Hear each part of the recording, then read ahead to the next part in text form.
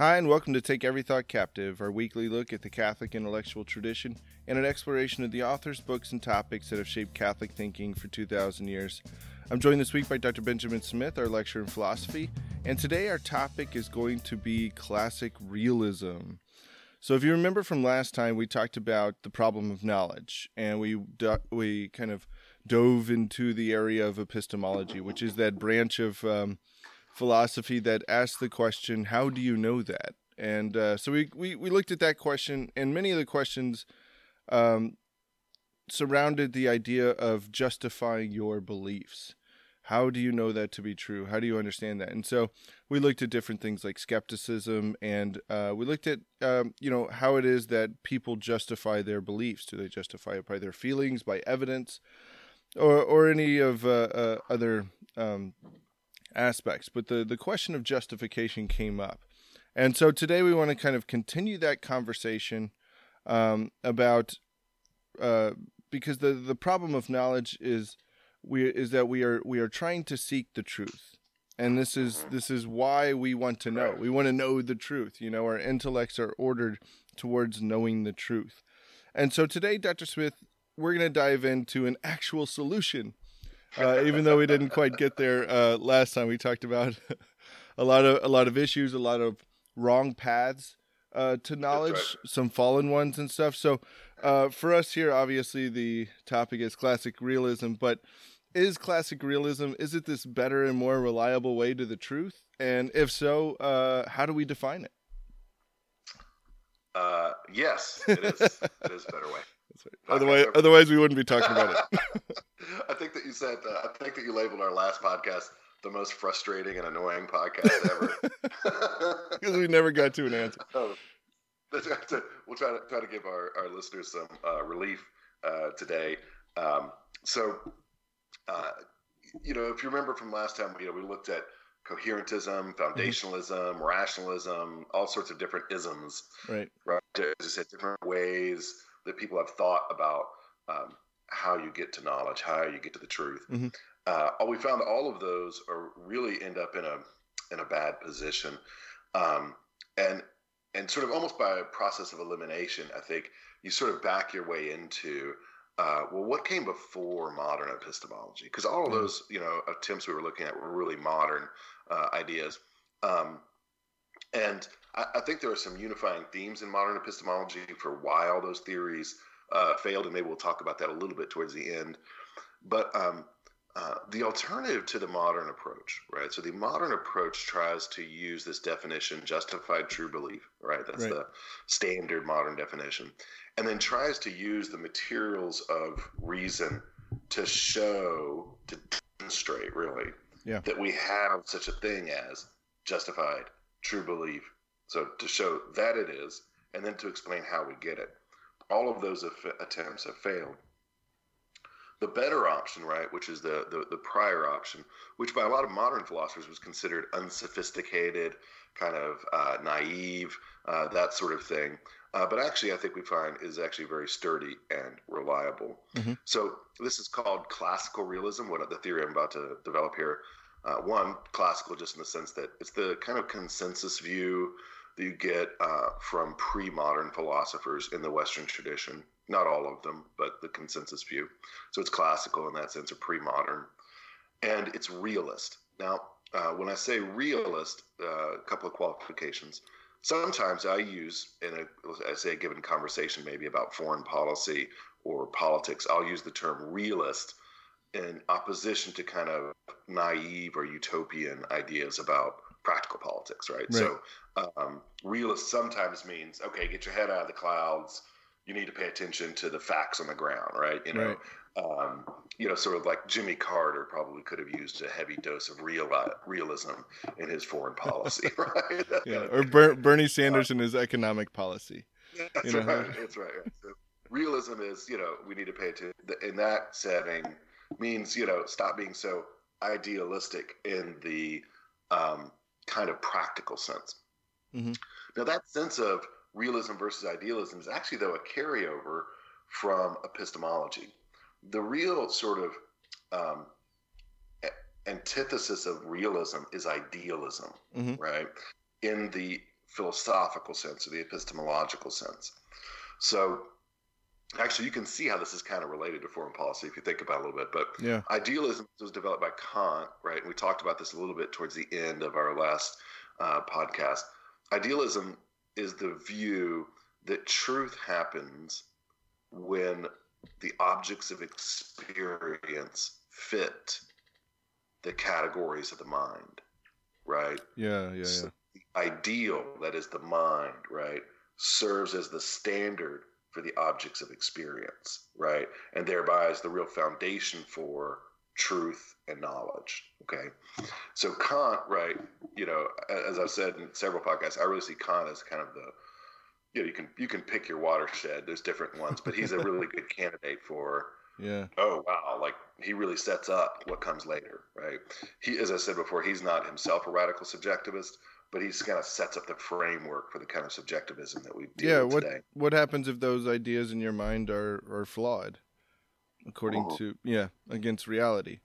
Yeah, flawed, or that those categories are individualistic and historically contingent. Then you get postmodernism, right? Right, that's what you get.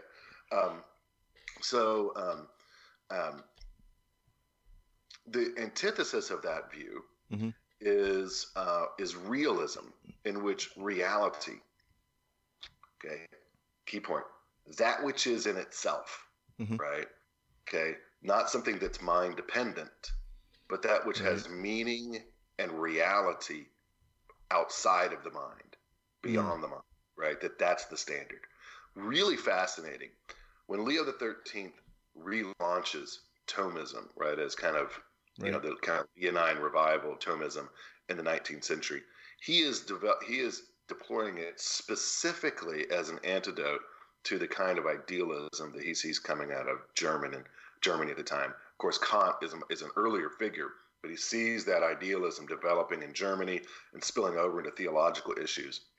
And so he deploys Thomas really as the antithesis, right, of that, and realism as the antithesis. So when you're thinking about realism then, right, it's the idea that the thing in itself, which Kant denies we know, right? Right. But the thing that exists in itself and has a meaning in itself beyond the mind, that's the standard. And the truth and knowledge happens when the mind conforms itself to being, right? Does that make sense? Yeah, absolutely. Now, I think the question then would come up is, well, Dr. Smith, my senses have failed me in the past. So how can I trust that my senses are really picking up reality? I'll come back to that. Okay, good. That's a Cartesian objection. But that's kind of the first plank of classical realism, is just to get that idea of truth and knowledge out there. That truth and knowledge has to do with the conformity of the mind to being, to something outside of itself, that's something that exists in itself and has a meaning in itself, right? Right. That's kind of the first premise or principle. The second one is that, and this kind of goes with what you were saying at your very introduction, but that the truth, and therefore reality, is the object of intellect, right? That the intellect and thought is defined relative to truth, that the intellect is ordered towards truth, right? So that this is a technical point. It's a general point, but it's a technical point as well. When you're thinking about the proper object of a power for St. Thomas, right? The proper object of a power is what stimulates and actualizes that power. So you wouldn't see if there weren't things to see. Right. Right. The best proof that there are visibles is that you see, right? Visibles, that is quality, color, things like that, right?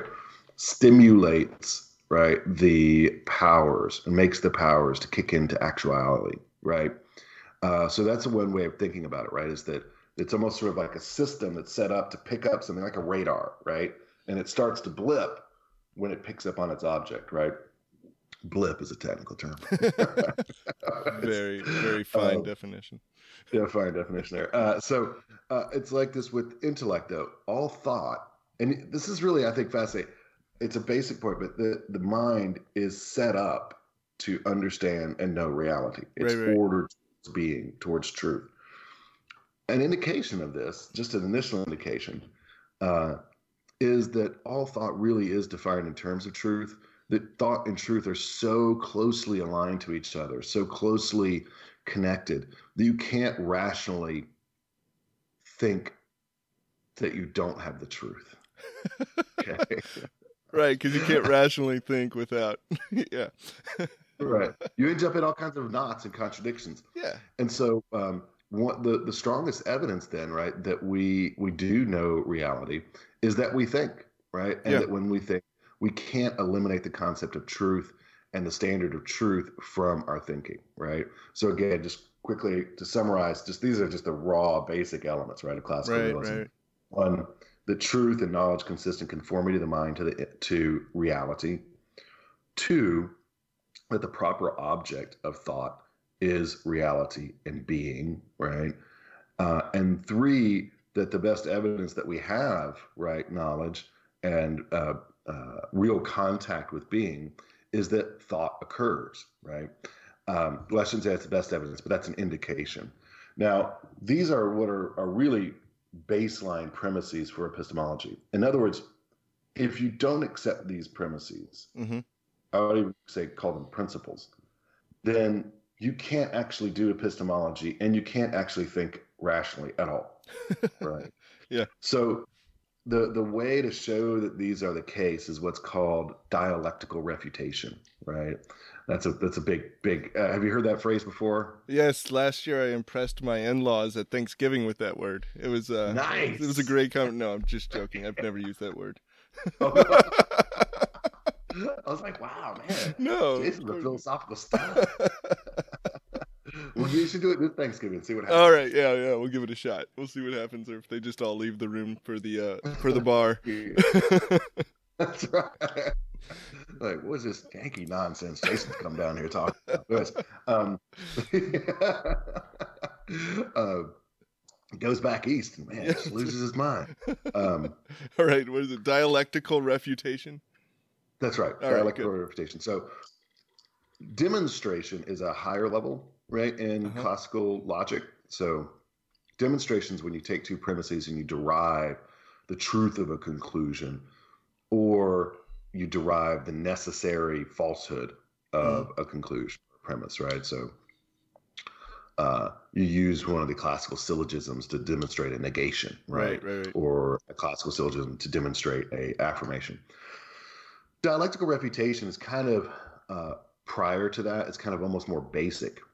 And it's kind of what Socrates does a lot of in the dialogue. So if you find the Socratic dialogues annoying, well, sorry, you're about to be annoyed again. But this is what you do is you take a person's hypothesis and you the Greek term for this is alinkus, right? You take the person's hypothesis and you show that hypothesis leads to some sort of absurdity, right? Some sort of confusion or contradiction or self-defeating condition, and thereby show that premise cannot be true, right? Does that make sense? Right. Yeah. Okay.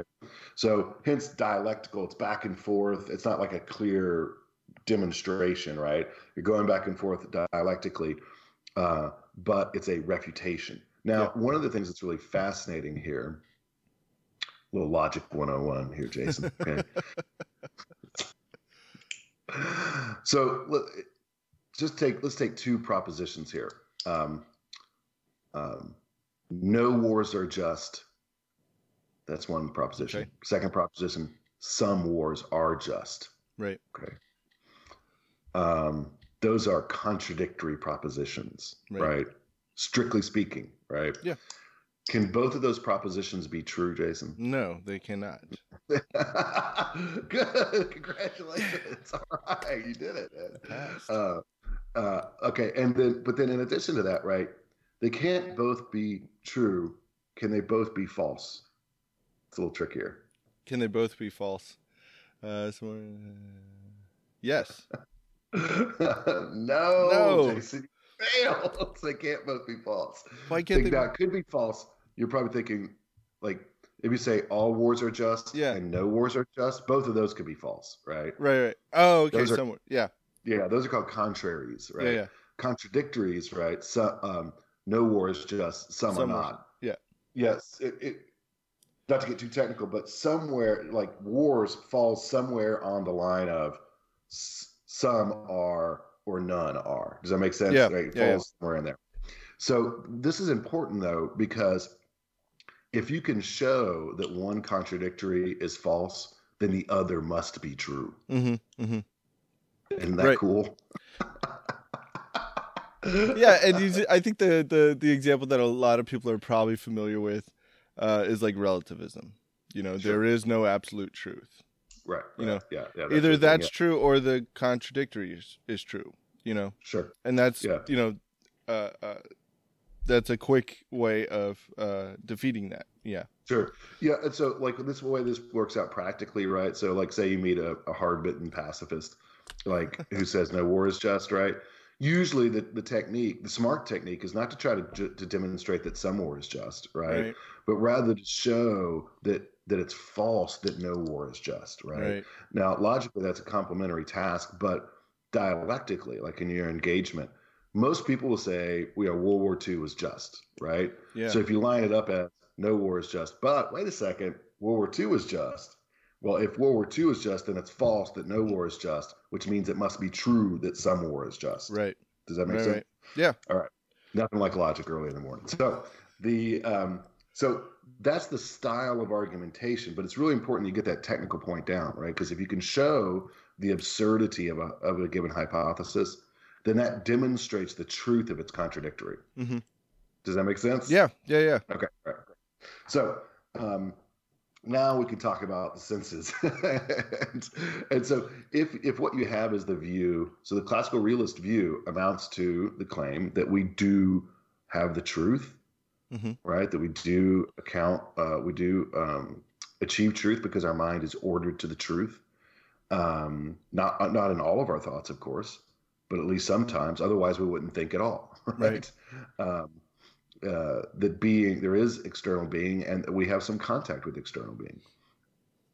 Okay, so one the most straightforward way of denying this, right, classical realism, is to say that there is no truth, right, that no thoughts are true. Now that's pretty obviously bad, right? Because Jason, what do we say to a person who says such a foolish thing? I don't say anything. I just walk away. I'm just like, Yeah, it's that might be a good tactic, actually. it's a self-defeating principle. It just if you understand the logic of something like that, there is no truth, and you're saying that absolutely true, or as a true statement, then you've just contradicted yourself, and it should be obvious. And if it's not obvious, then there's something in the mind of the one who said it that is severe. But again, like you said, sometimes you need to point these things out. You need to draw attention to the inconsistencies in someone's own logical paths. Right. Yeah, I remember somebody telling me one time, getting in an argument, and they're like, truth just isn't that important. I mean, this search for truth, blah, blah, blah. And so I listened for a while, and she got done, and I said, is that true? Yeah. Of course it is. Well, so I guess the truth is important, right? This is the thing, you can't escape it. So the person who denies that there's any truth, of course, if that's the case, then their own statement that there is no truth is itself false, and therefore it's true that there is a truth. You got that? Yep. Makes sense? Yep. So this is going to sound a little aggravating, but this is what it means to combat foolishness sometimes, right? There's a part of philosophy that Socrates and Plato really specialize in, showing the groundlessness of the opposition, right? Now, as Christians, of course, we want to do that charitably, right? Yeah. In the sense that we want to lead people. We're not just doing this just to show that we're smarter, or just to show that, that somebody is espousing foolishness. We do this because we want to help them, right? Yeah. So with that aside, the next kind of claim could be, well, okay, maybe there's truth, but we can't know that there's truth. Right, and now you're Kantian.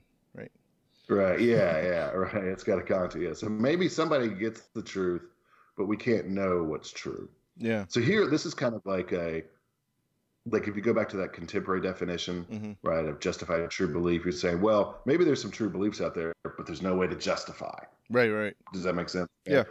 Um, so this is a class. Like if I was a skeptic, that's the kind of a little bit better move to make, right? It's not so obvious to defeat, but at the same time, it really is not stable or firm itself. So if you think about, okay, well, uh, with someone like that, you say, well, either that claim is groundless, Hmm. right, or you know that we can't know the truth, Right. right? You have some proof or some evidence for it, right? Um, and of course, if they say, "Oh no, I know that we don't know anything," right?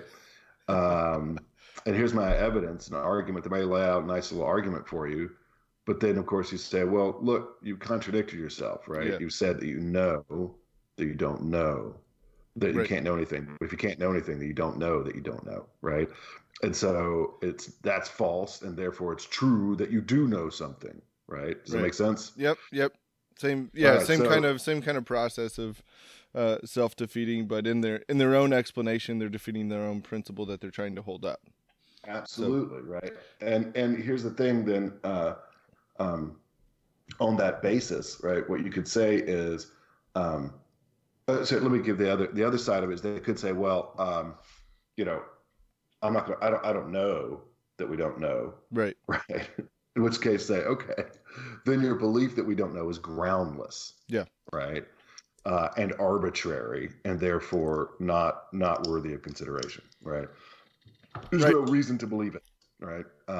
And so it can be rejected as groundless and arbitrary. So you kind of got them on the horns of the dilemma, right? Either their belief, their thesis is groundless and arbitrary, and therefore not worthy of affirmation, or it's self-contradictory, right, and not worthy of affirmation. Right. And that's one thing that we were talking about, last time. What is a solid source? What is a kind of a firm path, a clear path to truth? So it's not just that there's truths and falsehoods out there, but there's also, somebody could be explaining a truth, but if they're explaining it based on, arbitrary or kind of just Mm-hmm. really soft foundations, like it's not going to have, Right. it's not going to have real force, or it's not going to Mm-hmm. really be a convincing argument if it's based on Yeah. something like, what I mean? Like you could say, well, I feel blah, blah, blah. What you say may be true after that, but if you're simply basing it on your feelings, then it's not going to have, it's not going to have the force of good argument Sure. or anything like that, and you see Yeah, this all, it's not gonna be firm. right, That's what I right, like to right. think about it. Yeah, and I see this especially with and I've said this before about Christian apologetics. I interpret scripture this way, and then you're arguing with somebody that interprets scripture this way, and I interpret scripture this way, and it's all, until you get to, who has the authority to appropriately interpret scripture, or is there an authority to appropriately interpret scripture? You can get into that. Well, that's just how you interpret it, and I interpret it this way. Until you get to a more firm foundation, then it becomes, the argument or the dialectical refutation can grow stagnant. And so, you always want to try to find the most firm, solid sources and basis for your argument. Yeah, absolutely. Yeah, that's true. And one thing to follow up with this is going through these two. Okay, so going through these two refutations, right? Mm-hmm. And I encourage our listeners, if we went too fast there, to go back, because I really did try to lay that out, right? Mm-hmm. And listen to it again. Write it down on a piece of paper, right? Because it really is going through that exercise over and over and over again really does help your mind kind of latch on to that truth and helps you to be equipped, right, to use that kind of technique when it's appropriate. If it sounds like I'm just talking about winning an argument, I'm not, but I am talking about kind of like winning an argument, right? Yeah. But but something that's important, right? We need to be able to tell people, no, like there is a truth, right? We can know the truth. We can know things, right? Now, those two processes I just went through, right? We showed that it's impossible to deny, right, that there's truth. And we showed that it's impossible to deny that there's knowledge. Right. Right. That means that it's necessarily true. Right. That we have the truth, at least sometimes, and that we can know. So yeah, I mean, yeah. That is a dialectical proof, right, of those principles, those principles are necessarily true because they cannot be rationally denied. Right. Yeah. Does that make sense? Yeah. That's all the proof you can get. That's ironclad. You cannot deny it because it's rationally impossible to deny those principles. Right. And any sort of argument to justify your denial of those principles is actually proof of those principles. Absolutely. Absolutely. So I think that's just super important to see that, right? Yeah. Now we'll loop back around and talk about this again in a minute, but the last thing, or just another thing to say about first principles is that those kinds of first principles, that we have truth, right? Yeah. That we have knowledge, that the truth and knowledge are possible, right? Those are things that, of course, we assume all the time, right? Yes. It's only when you're trying to justify your stupid adultery, right, or your porn habit, that you start saying, "Well, it's just your truth, man, that porn's bad." No. Right? You're being foolish, right? All the time, we assume our minds are set up, right, such that we assume these principles in our normal cognitive activity, right? Yeah. Our normal cognitive activity, right, works from sort of as launch points, as roots, right? The conviction that truth is possible, the conviction that truth is based in reality, and the conviction that that we can know things. Does that make sense? Yeah, it does, and it also, it makes me also think of, like the skeptic, because when you're talking about knowing the truth, having the knowledge, having the confidence in the truth to actually live a life and stuff like that. Like the another point, and this may be off topic a little, but it's not the knowledge that we have of the thing. It doesn't have to be like direct knowledge of how the thing works in all of its forms. That it can, for a good example that I use is, your brake pedal. Do you have direct knowledge of how that brake pedal operates? Most people don't. I used to be a mechanic, so I could tell you all about it. I have direct knowledge. But does that mean that oh well, I really don't know. People say that this will stop the car, but I really don't know. So I'm not going to drive a car until I understand how the brake pedal works. Or better yet, I'm going to push on the pedal on the right instead of the pedal on the left, because maybe that's the one that stops the car, right? Yeah. Who are you to judge? Yeah, no. Who knows? But I mean, like, so I mean, even when we're talking about, say, knowing something and certainty, that we don't have to have this kind of scientific or scientism-esque knowledge of what a thing is to be really confident in it.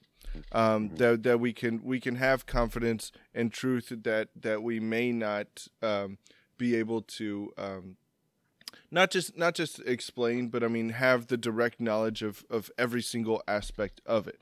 But right. But to have that confidence when you do, and push the brake pedal. You can trust. That's right, that's right, yeah. We do it all the time. Yeah. Here's another parallel, maybe that will resonate with our listeners. The kinds of things that we're talking about right now are first principles of what St. Thomas and Aristotle would call theoretical reason or speculative reason. Yeah.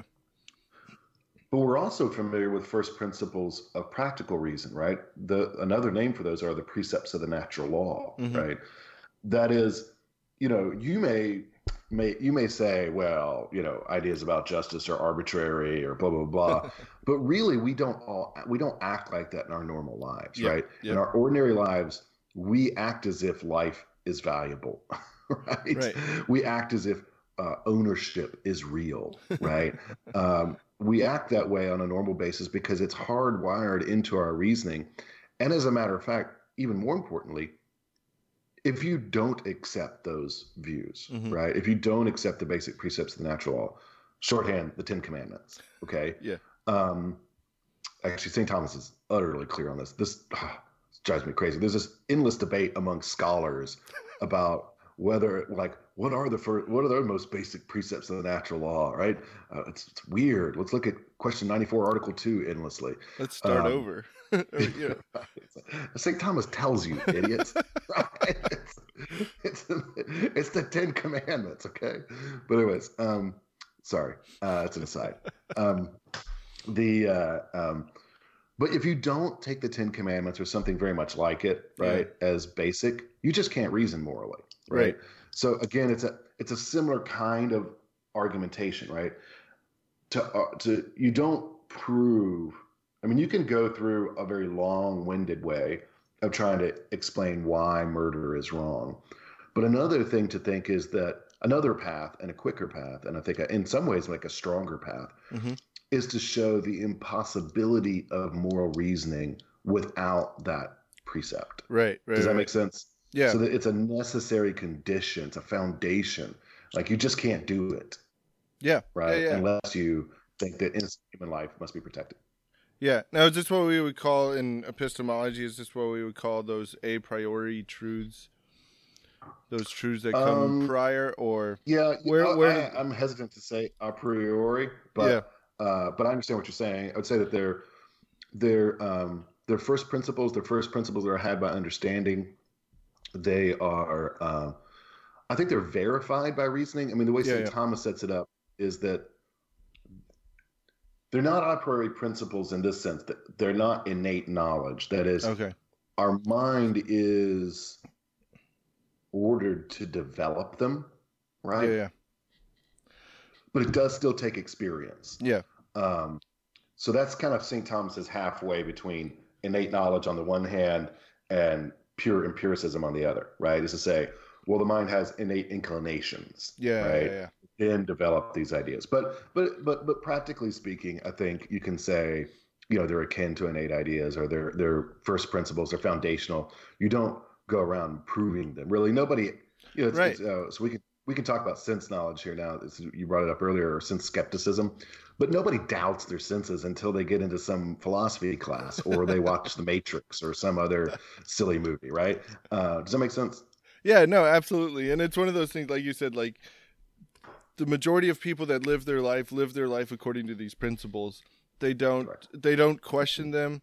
They don't until they get into some philosophy class, or they get into some discussion where they're trying to hold up something else, and so they begin to deny the basic principles that they live by, and that honestly, like, society would fall apart if we didn't live by. I mean, it was just I would say the one other exception about that, and this is where we see it all the time, and why epistemology comes up so much, is in the wake of the sexual revolution, right? Yeah. That is, people will do anything to justify their sexual disorder, and up to including embrace irrational forms of epistemology. You'll just be like, well, look, adultery is wrong because adultery is contrary to the contract you made in which you pledged sexual fidelity, right? You should give blah, blah, blah. So you get back to a first principle, justice is to render what is due to another. Right? Yeah. Okay. And they're like, well, that's just your truth, man. Well, obviously, what you're speaking there is not your reason, but your lust, right? Yeah. You desire to have a particular sexual kind of satisfaction or sexual liberty, and that sort of domination of your mind by lust. St. Augustine is so good on this, right? Yeah. And Scripture is as well, right? Drives you into these epistemological errors and irrationality, right? So that's another area, right, where normal people, right, people who are normally rational, will start to spout this nonsense, right, in order to justify their obvious sin, right? Does that make sense? Yeah, and I think that's why skepticism is just everywhere. because people will say, people at the most honest person that you're describing or whatever will say, well, if I don't hold this, then I have to say that what I did was wrong. So who knows? So I mean, they just kind of throw up their hands. Well, who knows? Because if they were to be kind of logically consistent, they would have to say, well, the way, or at least the way that I'm justifying my lust or whatever, my sexual sins, like it's at least incoherent to the point where I either need to everything. I need to be skeptic of everything, or I don't have a good argument for that, or I may have to say that I am wrong. That's right. In my That's thinking, right. That's right. And that is nobody wants to be there. Yeah, nobody wants to be there. That's right. Well, so anyways, I think that those are some good things to keep in mind when you're thinking about these as first principles, right? These ideas. Yeah. We do have truth. The mind is ordered to truth. We do have knowledge. The mind is ordered towards knowledge. And that we have truth and knowledge is a sign of our contact and engagement with real being, and that the denial of it leads to foolishness and really is unsupportable. Another example of this, right, is the sense skepticism, right? So you were talking earlier about the idea of, my senses have deceived me, right? Yeah. In the past, how do I know they're not deceiving me now? Well, a couple things can be said there. But one, this question comes up once you've established the reality of truth and the reality of knowledge. Then you could say, well, how do you know? And of course, Aristotle and St. Thomas says, well, it's complicated, but all knowledge begins in the senses, right? Again, this is basic common sense realism, right? And you might somebody might offer the kind of argument that you just offered to say, well, no, it doesn't really start in the senses. How do you know, right? Because the senses have deceived you. How do you know they're not deceiving you now? So two responses. One is, how do you know they deceived you? You only know they deceived you because it only makes sense to say the senses deceived you if you know through your senses, right, when you've gotten it right, right? So how does it actually work? Let's say that you see some shiny material down the street, basically translucent, small fragments laying on the ground at the end of the street, right? And you look down the street and from a distance, right, it's kind of reflective, translucent. You think, oh man, somebody's broken some glass down there, right? And because it kind of, from a distance, it looks that way, right? But you get closer and you start to see, oh, it's turning into liquid, right? Oh, it's just ice, right? It's melting, right? Now, you're only able to know that your prior sense judgment about that perception is false, right? If the subsequent one was true. Does that make sense? So again, the very idea that we have false sense perception. So to say that since the senses are reliable is not to be a sense infallibilist, right? Right. I don't have to say that the senses are infallible. I just have to say they're reliable, right? It doesn't make any sense.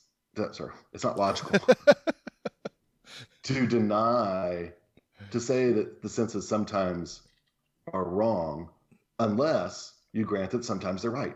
Right. The knowledge we have that sense perception is sometimes wrong presupposes that sense perception is sometimes right. Right. And again, this also goes back to, you would not leave your house if you didn't trust your senses. Like practically speaking, nobody denies these things until they get into a blasted philosophical argument about some sexual sin or something like that. That's right. Can you imagine trying to drive like, I don't know, sense skepticism? Is that a road or a tree or a cliff or a waterfall? Like, again, it's almost ridiculous on just, kind of the practicality of it. Although I know, philosophers should not be all practical, but yeah, sure. Well, it shouldn't be only practical. Right. The practical and the concrete is a legitimate test. Yes. Yeah. Right. There are things beyond being practical and concrete, but it's still certainly a legitimate test. So if you back up and look at everything we've talked about here, right? So I'm not going to keep going through these. We could go. I mean, it's fun, but those three dialectical refutations are sufficient, really. Okay, I think to ground what you would call classical realism, or maybe even just common sense realism. Again, basically that you can't deny that there's truth. Right. You can't deny that we know things, and you can't deny that the senses are reliable. Okay, right? Following, we do have truth, we do know, and the senses are reliable. Yeah. Okay, those are some of the basic tenets, right? Basic principles of classical realism. The way you show them, though, the way you demonstrate them, is not through a direct argument, but by showing it's impossible to deny the contrary, right? Or it's impossible to affirm the contrary, I should say. It's impossible to deny them. Now, this is the way of first principles. If you want to back up here and sort of look at a larger philosophical issue that I think is at work here, Alistair McIntyre has a nice little essay about this, but there's probably a few things that are less accepted, right, in contemporary philosophy than the idea of first principles. And hence the barren futility of so much of contemporary philosophy, right? The ancients just got this one right, okay? Yeah. There are different levels of knowledge, different levels of thought. It's interesting how often, Jason, our conversations come back to this idea of levels and hierarchies and things like that, right? I mean, that just is interesting. Like, I don't know fully how to explain it, but I find that in my own thinking, my interaction with modern thought, the kind of flattening out.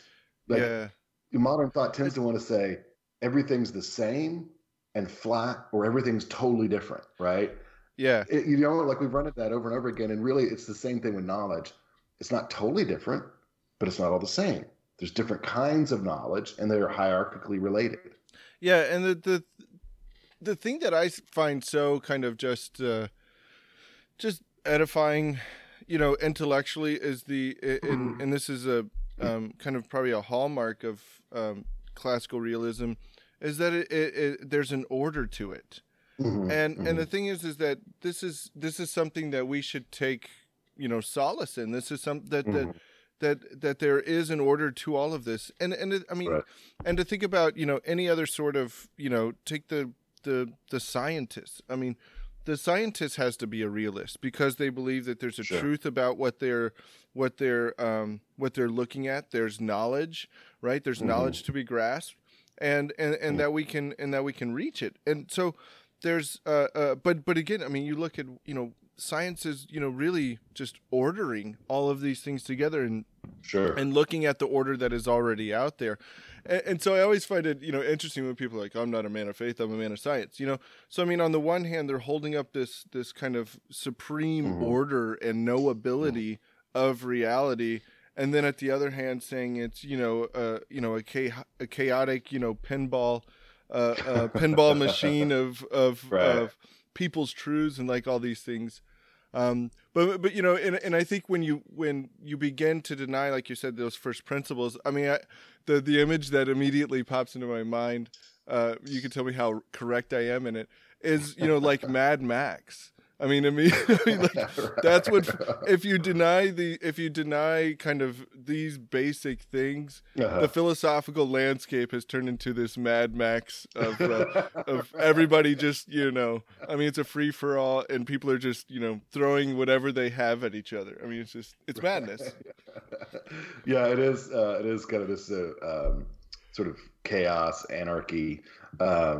I think another example you could bring in is right now I'm leading a seminar discussion on C.S. Lewis's The Great Divorce. Yeah, and in there's a theologian who's been in hell for a long time, and he just keeps denying that he's in hell. Like, he doesn't realize. He's like, no, he says it's the city of the perpetual hope of dawn. rubbish, right? What nonsense, right? Like you give me this poetic name, right? But like, I don't want the perpetual hope of dawn. I want dawn. Yeah. Idiot. But anyways, yeah, I actually think the Mad Max comparison is not bad at all. So I think the philosophical issue that I want our listeners kind of go away with here, or vision, is that there are levels, right? And that levels of thought and levels of knowledge, and that it's really key to recognize that not every level of knowledge is demonstrated or verified in the same way. So there's a level of first principles. Right. And then on top of that, we build the level of reasoning, of rational demonstration, where we have conclusions that we derive logically, right, from prior premises, right? So that can be done deductively or inductively, where we move from experience to general truths, right? But in both of those, whether you're going deductive or inductive, there's the level of what I would call derived knowledge, right? That's very important, and that's very often what we're doing, right? But there's also a prior level of knowledge, and that is the knowledge of first principles. If you mix up these categories, though, you're going to get all screwed up, right? What you need to do, because what happens is the standards that are appropriate to derived knowledge get applied to first principle knowledge or first order knowledge. Interesting. Right? Yeah. And then what happens is you're like, oh, well, you got to prove that you know something. You've got to prove by rational demonstration that there's the truth, right? Yeah. And by prove, what I mean is derive it from prior premises. Do you follow me? Yeah. That's interesting. And what happens is modern skepticism. Okay, you can't. And it's really fascinating. Aristotle knew this in the Posterior Analytics, right? He says, right, if you have to demonstrate everything, then you'll know nothing. Yeah. Right. And I remember grabbing onto that, right? Like maybe my first year of graduate school, and I'm like, oh yeah, this is the thing, right? Like I've been trying through my undergraduate years to find a way to demonstrate everything, right? Yeah. Knowledge and truth and sense reliability. And I realized, oh, you can't demonstrate that, but that doesn't mean it's false. It just means there's a different way of knowing, right? And so what you want to do is, let me give you a clear example of this, where we confuse different forms of knowledge and evidence.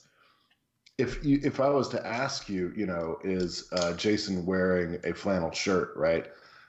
The way to answer that question is not to present an argument, right? Okay. The way to answer that question is to say, yes, he is. Yes. Look, his shirt. Right? That's the way to answer that question, not to offer an argument. Similarly, with first principles, you do not, show the truth of first principles by trying to derive it for something more basic, right? First principles are known, but not from other principles, not from other premises. Does that make sense? Yeah, but you can demonstrate it by telling others, look, there it is. So the way that you verify first principles is you don't mount an argument that ends with them as a conclusion, right? Right. What you do is you show the impossibility of denying them, right? That's that dialectical refutation we've been going through, right? And two, you show that actually, this is just kind of the positive flip side of this, of dialectical refutation, that in your actual thought processes, you presuppose these principles all the time, right? So what you're showing is that these are in fact necessary conditions of thought, and they cannot be rationally denied. That's the way you show, right, first principles. You verify first principles. If you can keep that in mind, it's going to save you a lot of difficulty in the area of epistemology. And I think the failure to recognize that is really the story of modern epistemology, with a few exceptions. There is some contemporary epistemology that's worth studying, particularly by Alvin Plantinga. I'm not going to get into all that right now. Sure. But one person actually who was in the modern period and who kind of gets neglected now, although there's been some interest in him, is a philosopher named Thomas Reid. He's a Scottish philosopher. There was a school of philosophy called Scottish Common Sense Realism. Which, doesn't that just sound wholesome? Sounds like something you discuss over, a pint. That's right. That's right, a pint, exactly. So you get out of the salons of Paris, man, and go to the Highlands of Scotland, and then you can get some common sense realism, man. Come on. But anyways, the basic idea, he does a nice job of formulating that in conversation with kind of both radical empiricist as well as rationalist of the modern period. And something that's really interesting, a lot of people don't know this, is that Scottish common sense realism was extremely influential in the United States among the founders and so forth. We usually think of John Locke, and that's correct. Yeah. John Locke was very influential among the founders, but so was Thomas Reid. In fact, you can actually find some early Supreme Court cases that cite Thomas Reid as an authority. Oh, wow. Which is really interesting, right? Like, you're like, oh, whoa, they call him the astute Mr. Reid. But anyways, which I really great title. That's really so. Anyways, if you're interested, I don't think all the modern philosophers got it wrong. Thomas Reid is an exception, and Thomas Reid in his own day was actually quite influential, both in Scotland and England, but especially in the United States. Interestingly enough. Anyways, I hope that gives our listeners like a good sort of understanding of both classical realism and why we should be confident, not arrogant, but confident, right? Yeah. That truth and knowledge are reliable, basically that reason is reliable, right? And that the senses are reliable, right? Not infallible by any stretch, okay? Not infallible, but reliable. So we should have a certain degree of confidence in that. And maybe expose our listeners to think about things in terms of derived knowledge versus first principle knowledge. That's a really important distinction to have in mind. All right, Dr. Smith. Well, thank you very much for that. And I think that's,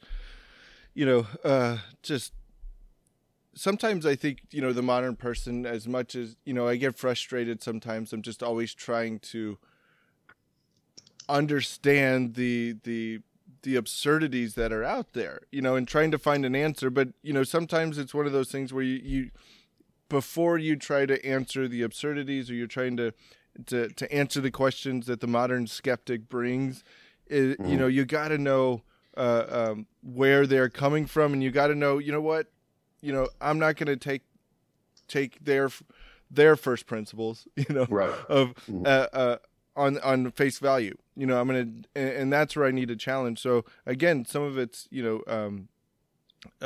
going back to these very basic things that, again, many of us, I mean, if we didn't live our life by these, we'd be just very lonely people in our houses, but also to have the confidence that, not, like you said, not arrogance, but have the confidence that, there's truth, we can know it, and we can rely on our senses. And in that way, and this is a sound and clear path and, simple way to truth. One that doesn't need, elaborate treatises on, this or that. There's a simplicity there that we know from human experience and human nature. So I just want to encourage our listeners to check out all of our content on CatholicStudiesAcademy.com. Dr. Smith's class on epistemology will be rolling out soon. Until next time, God bless.